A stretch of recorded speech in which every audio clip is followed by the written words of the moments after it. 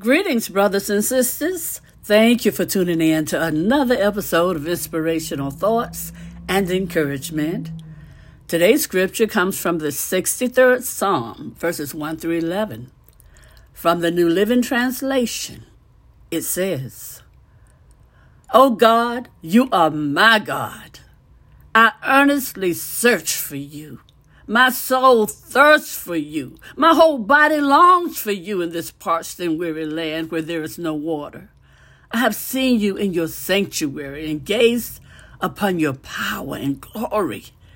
Your unfailing love is better than life itself. How I praise you! I will praise you as long as I live, lifting up my hands to you in prayer. You satisfy me more than the richest feast. I will praise you with songs of joy. I lay awake thinking of you, meditating on you through the night, because you are my helper. I sing for joy in the shadow of your wings. I cling to you. Your strong right hand holds me securely. But those plotting to destroy me will come to ruin. They will go down into the depths of the earth. They will die by the sword and become the food of jackals. But the king will rejoice in God.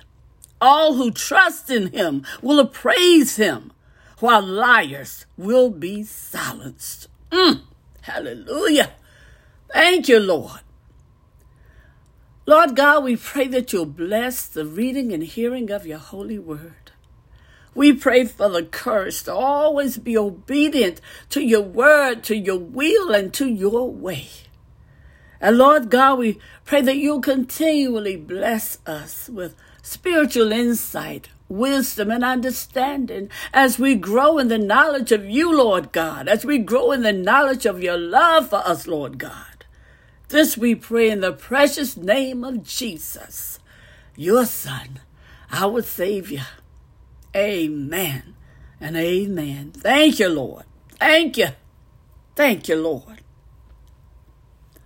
Brothers and sisters, David's love for the Lord inspires us to want that same kind of relationship ourselves. Amen. But where does such passion for God come from? It's not manufactured or created by effort, nor willpower. Nor can we work ourselves into a genuine emotional state of yearning. No. Love for God comes only from him as a gift to those who belong to Christ. Oh, hallelujah. Thank you, Lord. And you can find that in 1 John, the 4th chapter, and the 19th verse. This means the only ones who can truly hunger and thirst for God are believers. The rest of the people yearn for other things like wealth, security, control, power, fame, which they mistakenly think will satisfy their soul. Many go through life trying to create whatever kind of personal connections they can in hopes of fulfilling desires they don't even understand. All too often, the result of empty relationship is empty relationships, excessive work, and immoral behavior.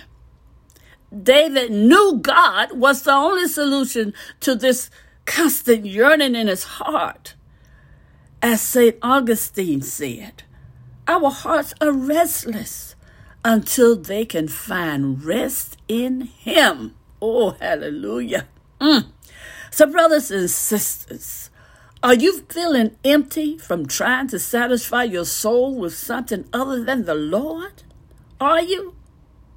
Well, if you are, just come to him with all your heart and discover the fullness he offers. Thank you, Lord. Thank you. When you come to the Lord with all your heart, brothers and sisters, you'll have a blessed journey. You'll have a blessed life. You'll be such a blessing to others. And have a blessed day.